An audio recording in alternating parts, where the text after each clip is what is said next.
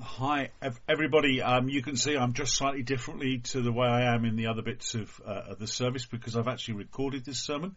I felt that was quite important that I settled. So here I am. I'm not in church. I'm here in my study. And we're here at a quite a difficult time. We're sorry that we can't be at the War Memorial and in order to do the act of remembrance there, and we're sorry that we've not been able to be in church. We did invite a number of people to come to the church from different uniformed organisations, but unfortunately not only have we gone into lockdown, not only was the procession and the thing on the triangle at the War Memorial cancelled, but we've had to close our church buildings for worship at the moment, as we've asked for some advice about that, but at the moment they're closed, so we've not been able to meet in there. So my apologies. So I hope not only is the St Leonard's family together online today, but a number of other people have joined us and taken this opportunity to mark this Remembrance Sunday. We've listened to scriptures, we've done our act of remembering, our act of remembrance for those who've fallen in major conflicts, and also we've done some worship. I just want to draw our thoughts together here as we come towards the end of our service. I just want to draw our thoughts in from our Bible readings, Paul writing in Corinthians especially, and the Gospel reading in John's Gospel there. Now, we've been doing a series on 1 Corinthians, and I think Chris said last week that we try not to duck the difficult passages, and this is not an easy passage because Paul is actually telling the church off. He's saying, wait, stop it. And what he's doing is he's telling them to remember something. He's telling them to remember what's at the heart of the message of the Christian faith. Now, I don't know what you're like at remembering. I'm quite good at remembering. My wife will tell you that I remember lots of useless information. You know, I can remember who scored the winning goal in the cup final in, well, pick a year, 1976. Southampton, yeah, there you go. Do you know that one? Talk to me. So I remember stupid things like that, but sometimes I can forget. I always used to forget our middle child's birthday because I just couldn't remember the date. It wasn't until I got a hook that it was Trafalgar Day that I could remember it. I remembered the other two because they were born on their grandfather's birthday. The oldest one on my grandfather's birthday, the youngest one on Wendy's grandfather's birthday. And our memory works like that. We have to have things to hang things on. But my memory's not too bad. Even as I'm getting older, my memory's not that bad. I'm still remembering to turn up for things. Actually, one thing I often forget, that's the dentist. That's probably because I don't want to go. So that's not remembering. It's just sort of selective thinking. So, but anyway, remembering. How do we remember? And actually, we're here to remember something specific today. We're here to remember sacrifice. We're here to remember the sacrifice that those who gave their lives. As it says in the Koema prayer at the end, or the statement at the end of the act of remembrance, for your tomorrow we gave, or they gave, our there today. For your tomorrow we gave our today. Tell them, for your tomorrow we gave our today. This is us trying to remember, and for many of us just trying to imagine what it's like to be in that place, to willingly sacrifice yourself, to know you're going in to situations where you could lose your life. I've been watching a number of the Who Do You Think You Are's over a number of series actually, and there was one, I think it's the Doctor Who lady whose name's flipped out of my head right now, and it's to do with a relative of hers who was an orderly in the hospital in Southampton, and then just went back, volunteered when he was old enough, went to the front in World War One, got a Blighty one, and got sent back, but volunteered to go back, and then got injured again, and came back, and then went back again, and of course the third time he didn't actually survive. He actually survived long enough to get home, but he died from his wounds. He was an orderly, but he was willing to sacrifice himself. The generation we're talking about there was selfless. Compare it to the selfishness that's around us so often today. You don't have to look at the news. You only have to look at what's going on. There's so much selfishness. And please, it's not the young people that are doing it. It's everybody. We're all pretty selfish. And our culture has led us to be selfish. It's all about me, me, me, because I'm worth it, if you remember that one. And that's selfishness there. But actually the sacrifice that we're remembering today in war is about selflessness. It's about sacrificing, not trying to get or trying to protect self. It's about giving everything up, even unto death. So what do Christians know about sacrifice? What is this? Well, Paul reminds us, as he's reminding the Corinthian church, because the Corinthians are being selfish. They're coming to meals together, and the rich ones are eating loads of food and getting drunk, and the poor people that are coming, because in Christ, that doesn't matter, you're equal in Christ, but the rich ones are coming eating loads, drinking lots, too much, and the poor ones are coming and going hungry. And Paul says, don't do it. When you come together, eat the same together. Okay, guys, I recognise there are differences. Have something else to eat at home. Have another drink at home. But when you come for the meals together, eat together. Celebrate your unity, not your differences. Paul's saying, remember. And he says, remember this. He says in verse 23, remember what Jesus taught his disciples. What Paul knew, he's giving to them and saying, I've told you about this. Remember that it's about sacrifice. Paul is reminding the church of what he's already taught them. He's shouting at them actually, do you not remember? Why are you acting like this? Remember, at the heart of our gospel, the message of good news is Jesus himself, the one who was willing to sacrifice himself.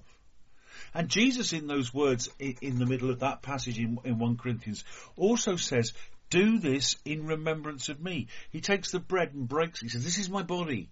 He's actually saying, before the cross, he's saying, I'm going to the cross and my body's going to get broken. And this bread represents it. Remember, use this symbol. It's so much easier to remember when there's something visual for lots of people.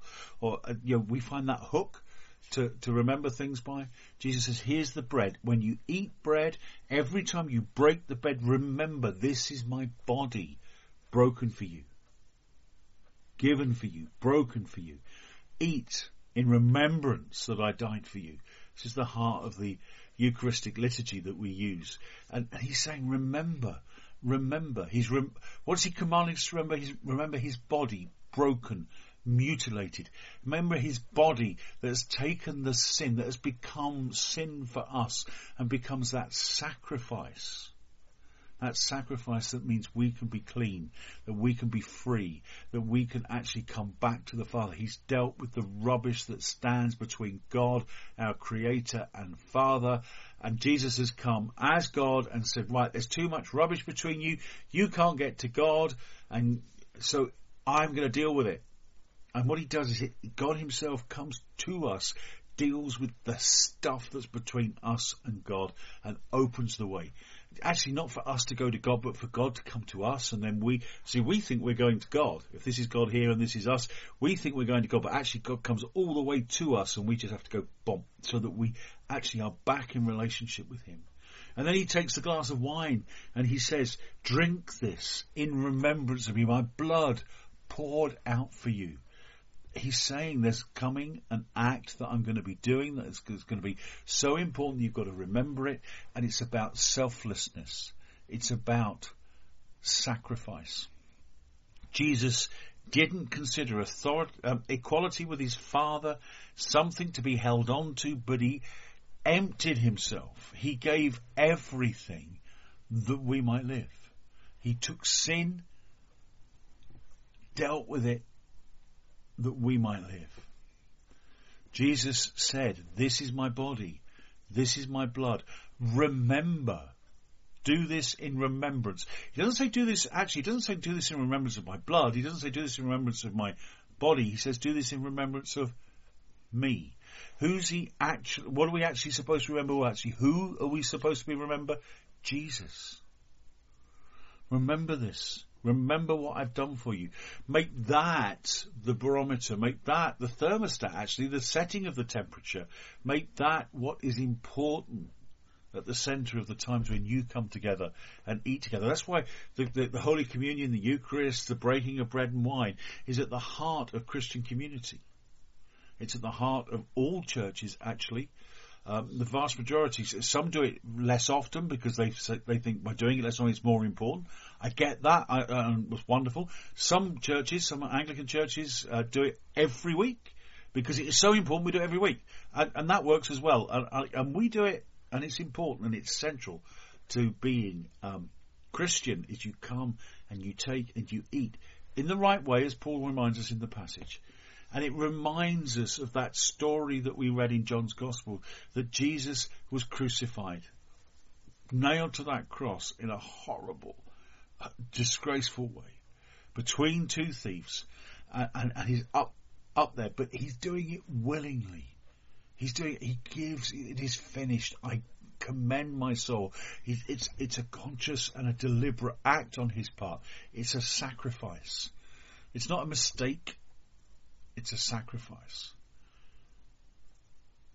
We're here to remember those who gave their lives in sacrifice. They gave their todays for our tomorrows. Jesus gave his today. He gave his life that we might live, and not just live a full life now, but live for eternity, that we might have that everlasting life. We're here to remember him. And the story doesn't finish with his death. Sadly, when we think about those who've died in the war, it's painful because they died in the war. But Jesus died 2,000 years ago and rose from the dead. He died and rose from the dead. There's a hope in what's coming. So he gave his today, not just for our tomorrows, but for the world's tomorrow. But so many ignore him. Oh, it's just made up. It's just a load of eyewash. Oh, it's just a stupid story. Or they go, well, Jesus existed, but he didn't die and rose again. It's ridiculous. He was just a good man. Not true. You can't just say he was a good man because he claimed to be God. That's not what a good man does. You can't say he was a liar because all the things he said would happen, happened. You could claim he was mad, but he was a man so full of love. Was he mad? Was he bad? Was he a liar? Was he off his trolley, as the saying goes? No. The evidence shouts that he was who he claimed to be, the Son of God. So can I ask you this Remembrance Day, this Remembrance Sunday, as we've remembered those who've fallen, and that's important, can we remember that Jesus fell, died for us, and rose again? And he's here right now to help us through lockdown, to help us through life, to help us through everything, to be with us. He longs to have a relationship with you. Would you remember Jesus? Remember me, he says. Remember him. And I ask you, would you come to him? Would you come to him and come to relationship with him? It's no good knowing about Jesus. So many people in church know about him, but we need to know him. He's our friend. He's the closest, and he wants to dwell in us by his Spirit. Invite him into your life. Come to Jesus. He will offer you a hope where we feel hopeless. He will offer us a future where we feel there is nothing to come. He will offer us abundant life where we feel there's nothing but lockdown and misery and negativity. His people are called to grow when everything else is diminishing, to be in advance when everything else is in retreat, to have hope when there appears to be no hope, to bring life where there is death. So this Remembrance Day, let's not get stuck on the death. Let's remember the hope that Jesus brings us, the future that he secures for us, and the abundant life he brings us. Why? Because he died and rose again for us. Now that is something well worth remembering. Thank you.